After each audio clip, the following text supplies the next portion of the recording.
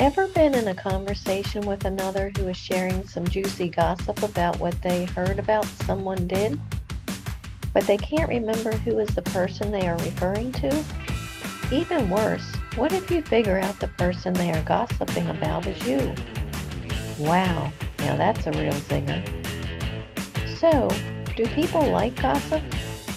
And if we are the person who spreads the gossip, do we wear out our welcome during conversations? If yes, then why? Considering everyone likes to hear dirt about another, right? Let's start with why we gossip. Some research indicates gossiping is a valuable tool we use among ourselves to communicate. The chatter is a form of bonding. It's a means of sharing valuable social information.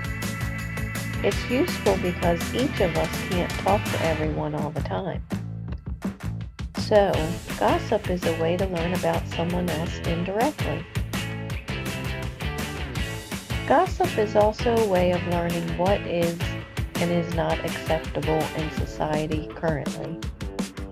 When we hear that someone's actions are viewed negatively by society, it sets in our minds, do not mimic that behavior.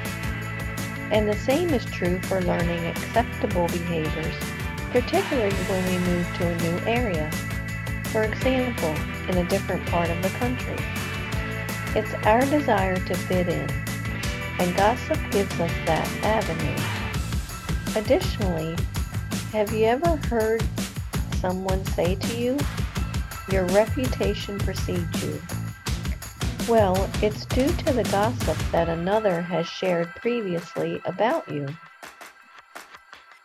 So, is gossip good or bad?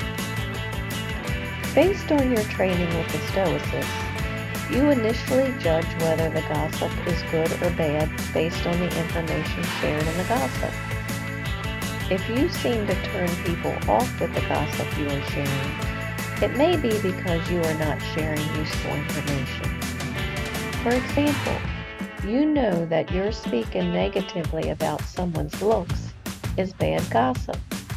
Why? The information is not useful for improving society or helping another. Instead, your action is downright mean, as the old folk would say, and may even reach the point of being considered malicious. Furthermore, the recipient may fear you'll spread hurtful information about them in the near future as well. Second, you know that your intent is key. Thus, you think about your intent before sharing the information. For example, warning a close friend about the bad habits of another in order to protect your friend is responsible behavior. However, if you're using the information so that you can get ahead, beat out another, or feel better about yourself, when that's bad behavior. So, you remind yourself to keep the information useful. Also, before sharing, you think about what you're about to share and why you want to share that juicy tidbit. If it's to improve society or help another, you know you'll likely be viewed as a trusted gossiper that others look forward to hearing from again in the near future. Now, using my Stoic storytelling method, people are starting to ignore me when I talk about others.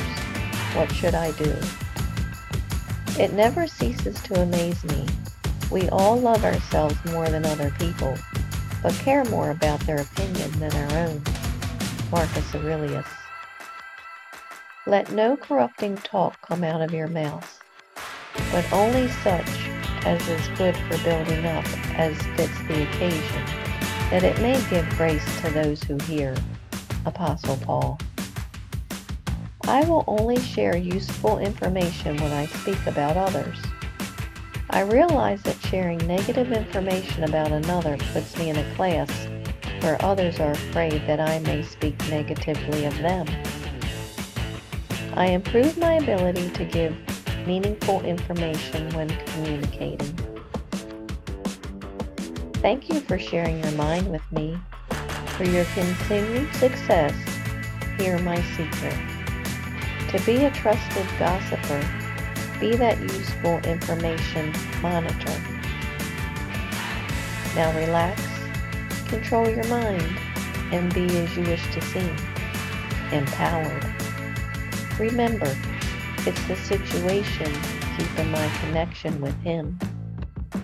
I'm Lori Stiff, the Stoicist, and I believe in you.